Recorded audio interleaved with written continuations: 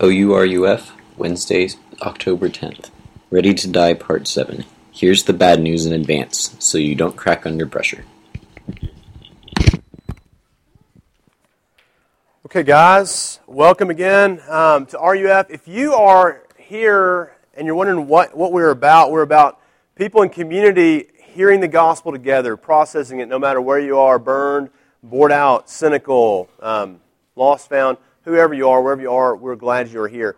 And the way we choose to do this at RUF, to hear the gospel, is to go through passages of Scripture in sequence. And so we pick important ones that we think you need to know. And so this one that we've been going through all semester, if you're just kind of joining in the middle here, is John 13 through 17. It's important because this is the last words Jesus spoke to his disciples, the very last words. Wouldn't you like to be a fly on the wall with hearing capabilities that could translate what happened? Well, that's what we have here in the Bible study this semester, is we have the very last words from Jesus, and he's announced to his disciples, big shocker, he's ready to die. He's ready to go to the cross to pay for our sins, and he's giving instructions. And so he's comforted them. Now he's admonishing them and giving them instructions, and then he's going to make some predictions. Next week we're going to see those, and then he's going to pray for his disciples. So we're right here in the middle of the admonitions or the instructions from Jesus. And so we're going to talk about anxiety. If you look at verse 16:1 on your sheet, right there in the middle, he says, "I've said these things to you to keep you from falling away," because you're going to face tests. You're going to face a lot of tests in this life. You're going to face all kinds of, and like you face tests every single week. Some of you have tests tomorrow, Ann. Okay, you've got a lot going on, a lot on your plate. And I don't know about how many of you guys, some of you get anxiety over tests. I know I do. Whenever I'm tested, I feel nervous, standing before people and having to tell what I know. Wade, you have to talk Spanish to your professor for 15 minutes and have a conversation with someone who knows Spanish. That's nerve-wracking to me. You talk about nerve-wracking, Landry Jones, every Sunday or Saturday, scrutinized, a college student like you, scrutinized for his football playing abilities.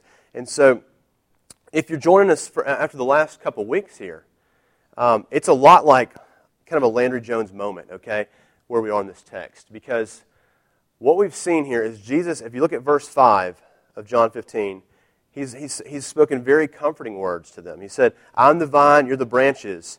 Whoever abides in me and I in him, he is that bears much fruit. For apart from me, you can do nothing." Okay, that's really good news, though, because he's talking about how he is so connected to his people that he's like a vine and we're the branches. You can't be any more connected than that. We're in Jesus if we're in him. And so we will bear fruit if we're with him. And then the second verse there, to get the context here, is 16. He talks about he chose us. He picked us as his friends. He calls us his friends. And so it's been all good news in this chapter thus far. All good news. It's like we've practiced. We've gone through the drills, Jesus, and we feel good about ourselves, but we haven't seen 300-pound linemen bearing down on us yet. We haven't seen the pass rush yet from a real Big 12 school.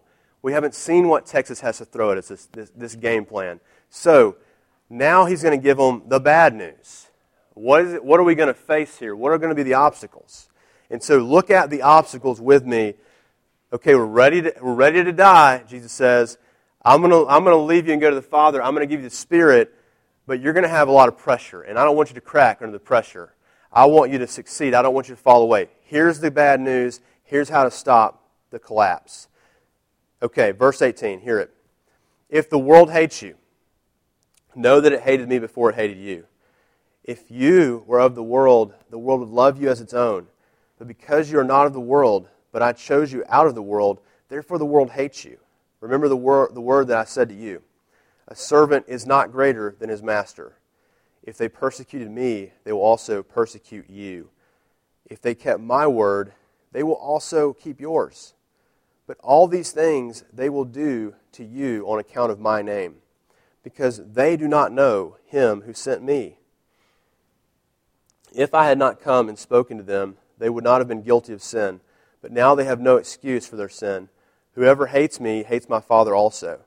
If I had not done among them the works that no one else did, they would not be guilty of sin. But now they have seen and hated both me and my Father.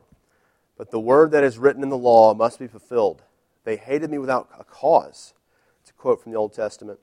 But when the Helper comes, the Holy Spirit, whom I will send to you from the Father, the Spirit of truth, who proceeds from the Father, he will bear witness about me. And you also will bear witness, because you have been with me from the beginning.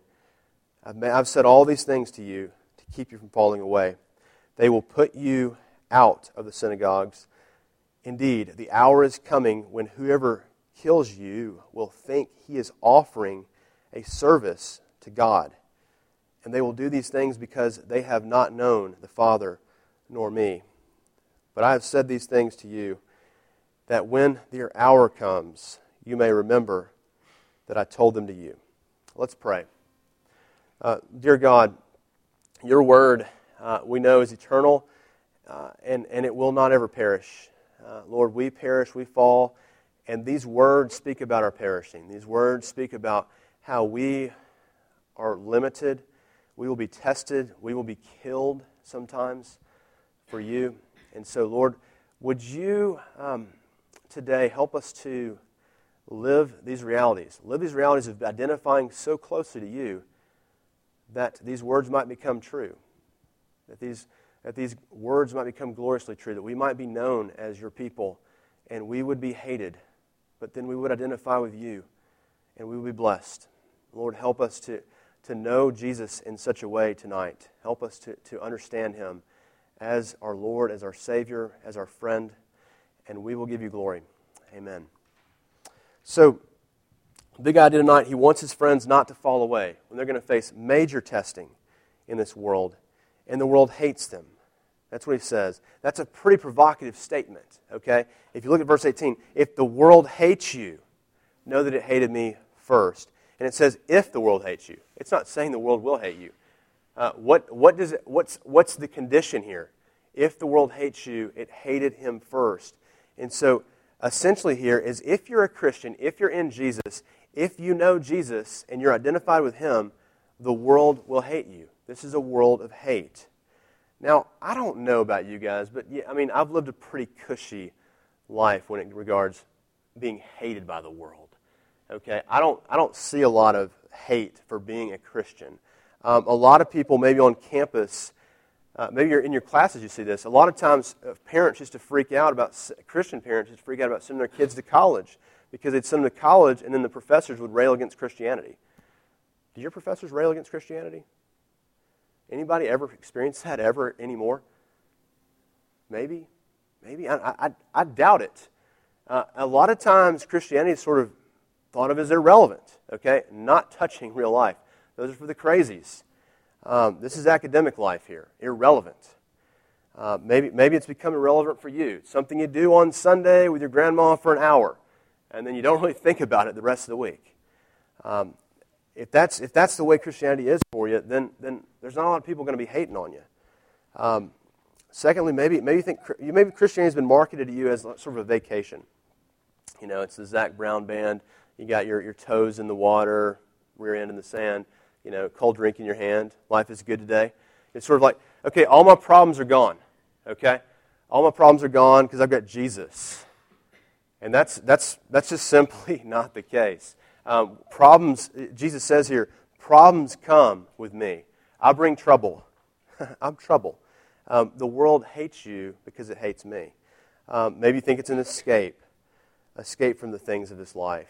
Christianity very much brings you more into these things of this life. Because when you identify with Christ, that means that you're called to love one another. You're called to engage people. You're called to identify with others outside of your own comfort zone. Maybe you look at Christianity as Christmas. Okay, it's like, I get a bunch of things. Well, no, Christianity in this world is not about getting, it's about giving. It's about washing feet. He's already told us this. And so he's saying we're to serve. And that's going to bring us in all kinds of relations with other people. And so we're often, I don't think, living this out rightly or correctly and inconsistently. And so, therefore, we're not experiencing the hate that's associated with Jesus. Because Jesus was hated by the religious people, the non-religious people. Anybody out there hated Jesus. How do we experience this, though? I think we see... Now, who is hated in our culture? Who do we know that's hated in our culture? I think obese people are hated in our culture. There's an analogy, right? We hate on obese people. I mentioned this last week. There was a woman on the news, a weather woman, and someone wrote into this news station a nasty email to this woman saying, "You are too fat. Look at yourself. You are a terrible representation for the people of this community. You're no good." Think about what example you portray, right? We see these people as annoying. Okay, they are in our way. They just need to get it together.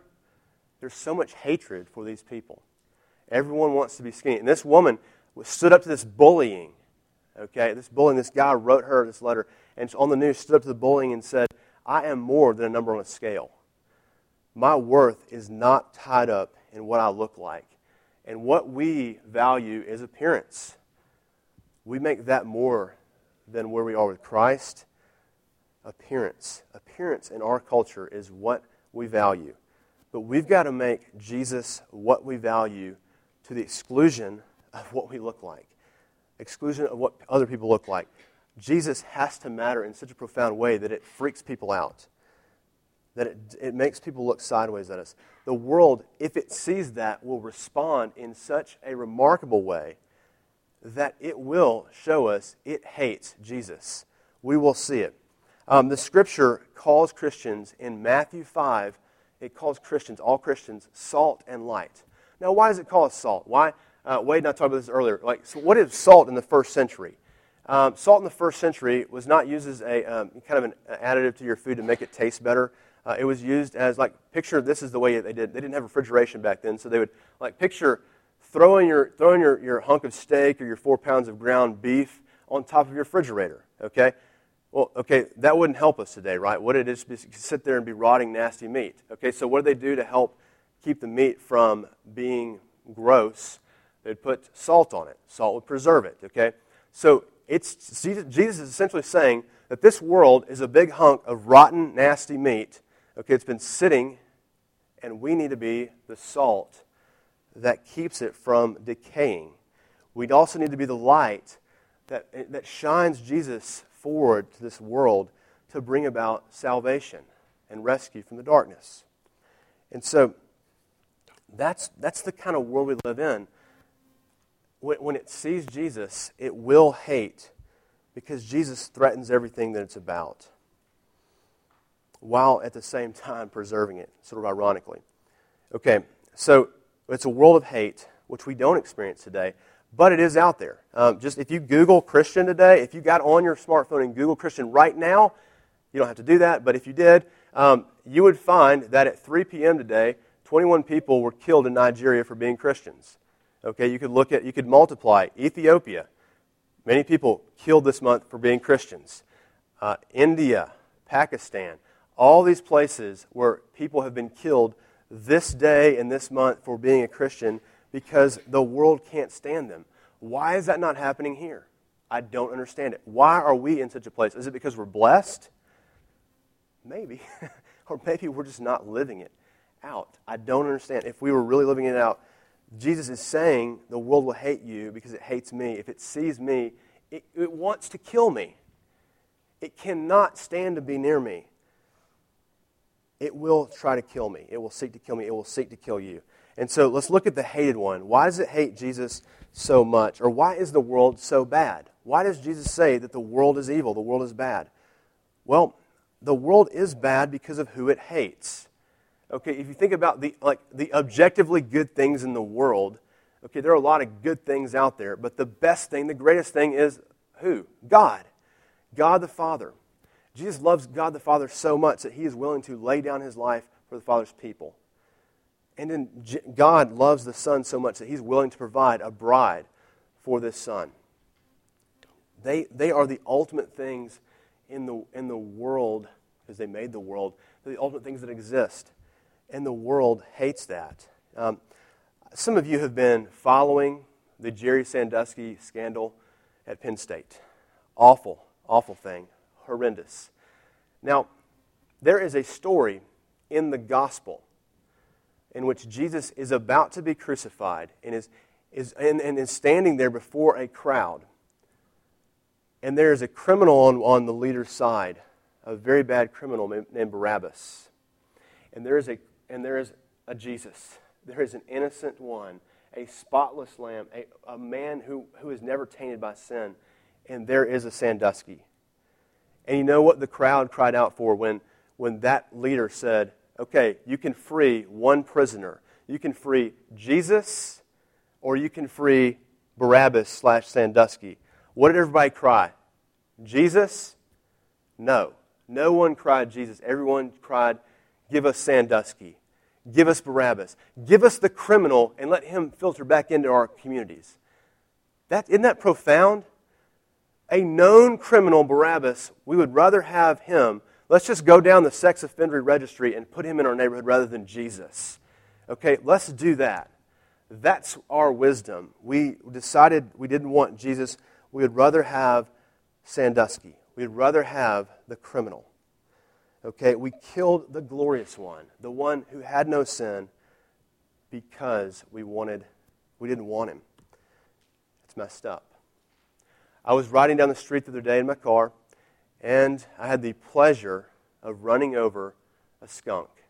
Okay, like the pleasure. Okay, so this black and white thing goes streaking across the road, and I live kind of in the east side of town. Kind of there's a lot of cows and horses. It's kind of country, and so this little skunk goes scurrying across the street, and I can't stop him going probably 40, and just boom, okay, plowed over this thing, and my car went ba-boom, ba-boom, just took this thing out. Okay, I didn't look in the rear view to see if it was moving, but that was pretty much it for that skunk. Okay, so I had the privilege of is my car going to stink now? Do I have that black hair on the front of my car? I don't know. This is the grossest thing to think about because skunks are disgusting. Okay, right? So my car stinks now. I've hit a skunk. It's pretty disappointing. Okay, so hopefully I can run it through a car wash. Now, where am I going with this? Okay, you're wondering, does this have anything to do with what I'm talking about? Well, yes, it does. Okay. We look at, the kind of the world of our world is that we drive around in our nice cars. We occasionally hit skunks, and that's a bad day. We occasionally make a C and not a B plus, and that's a bad day. Okay, I hit the skunk. It's a bad day. It could be a lot worse, but okay. So here's the deal: what the world views Jesus is that skunk. It's not. We're not the one in the car in this illustration. We are on the back of the skunk.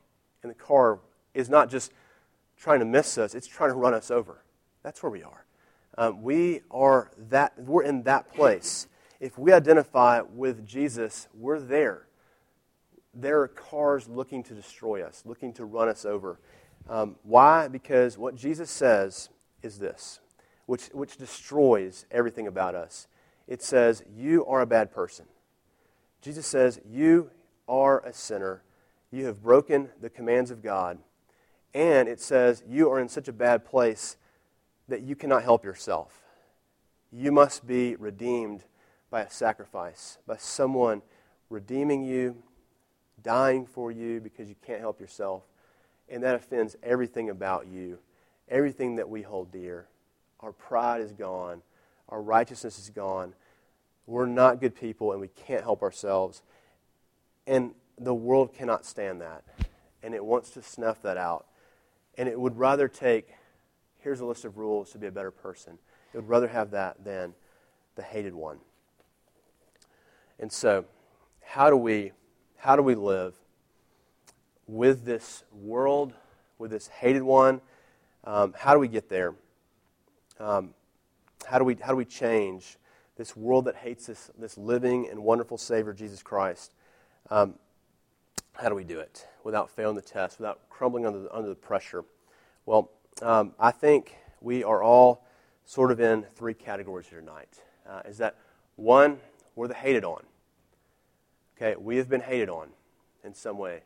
Now it wasn't. It's just that's some of us have been hated on.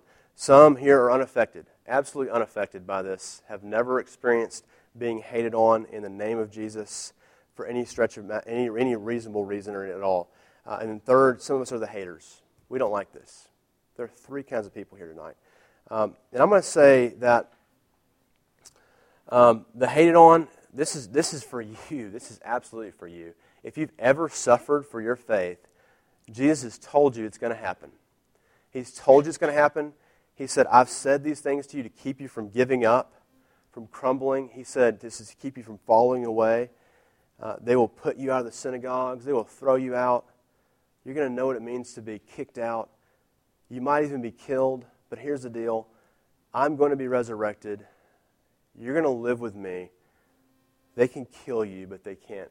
Death has no sting over you. You will live because you're with me. And in that, you can find a lot of joy. We have so much in our culture, in our country, at OU, but there is so much we're missing. So we have so much, but we're so unhappy. I think we can have a lot, we can have a little, but if we have that kind of untouchable rock in Jesus, that they hated him because they hated his Father, they hated him, they hate us because of that.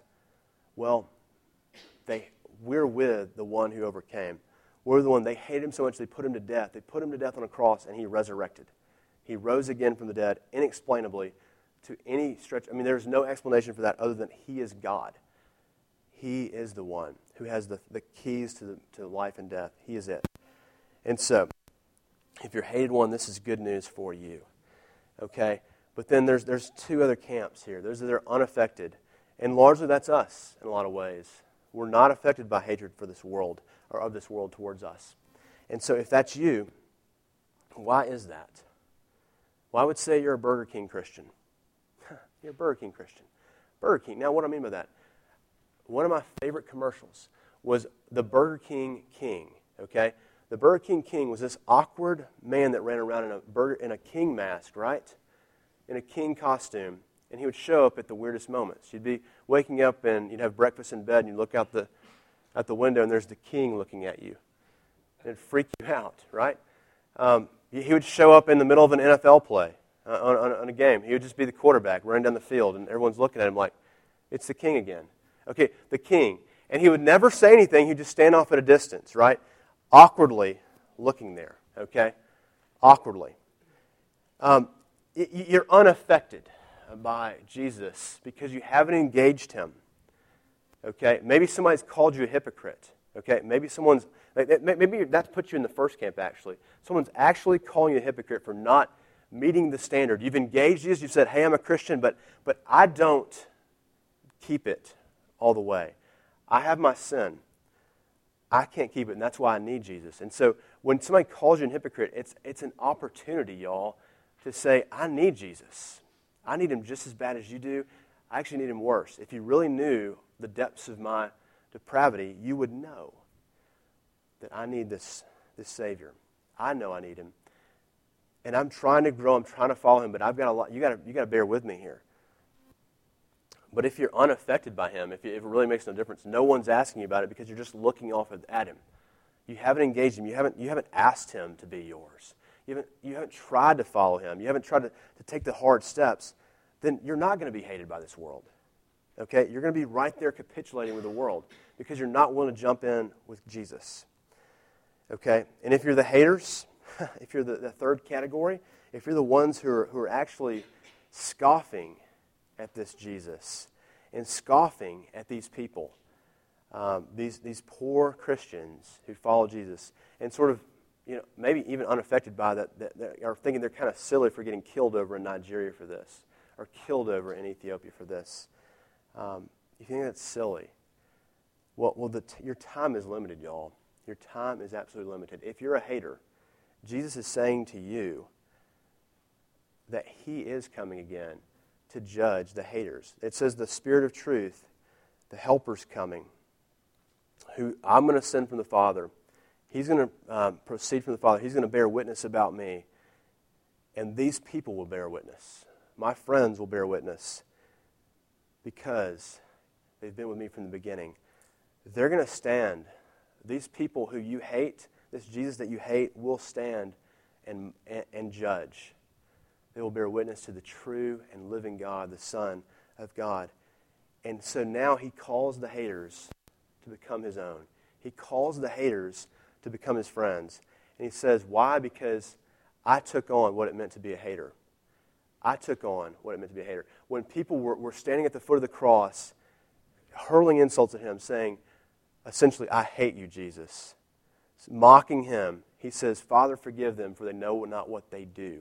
And those words are still true for every single one of us today. If we will come to Jesus, if we will look at that Jesus on the cross and say, this is the Son of God, this is the one I need to die for my sins because I've hated God and I've hated Jesus. If that's for you, if you claim that, then those words are still true for you. Father, forgive them, for they know not what they do. That's true for you, and that's true for anyone who will believe it. And so we go and we go from here and we preach a message of peace. We preach a message of peace between God and people. And we preach a message of peace between those who hate us and those who are following Christ. We preach a message of peace because God brings peace and brings reconciliation. And so, if this is your, if you're buying this, if you're into this, if you think this is moving to you, if this is your story, you've been forgiven for hating God, then share it, then proclaim it, live it, and seek to be consistent with it. And when you fail at it, when you're hated on for being inconsistent and a hypocrite, own it and say, I need Jesus. When the tests come, you don't have to fall away because Jesus has already told you this is coming. It's not going to be feet in the sand, rear end on the beach Christianity. It's going to be tough, y'all. It's going to be hard. You're going to face challenges. Maybe you're facing them right now, and maybe they're still to come. But college is a place where you will be. And so I'm proposing. Usually I don't have like a lot of like invitations, kind of come forward stuff. At RUF we never do that. Like come forward if you want to accept Jesus, or raise your hand if you want to accept Jesus. We're not going to do that. But what I'd like to do is I'm gonna go next Monday night to do some homeless ministry, some mercy ministry. And if anyone wants to come with me, we're going to leave at about 8 o'clock on Monday night. If you want to come, you know how to find me. I'm on Facebook. You're probably all my Facebook friends because I stalk you. But if you want to come with me, text me, call me, Facebook me, and we're going to go and try to be Jesus to somebody because he's loved us. And see where that gets us. See how it goes. So it's a good opportunity to do something. So Monday at 8, if you're available, we'll do that. Let's pray, and we'll do a song and end it from there. Father, Lord, challenge us with these words to be like you, that somebody might see we know you, and that we, as we seek to do things for you, that you would do immeasurably more than we could ever imagine in bringing us to know you more and love you, and in bringing our friends to know you as well. And so we will give you glory for that, and thanks for your sake. Amen.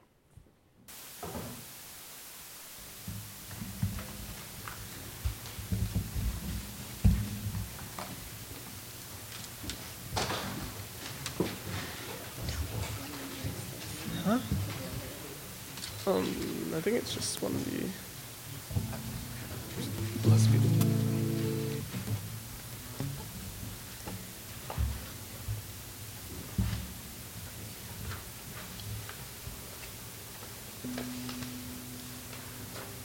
Tommy, what is on it?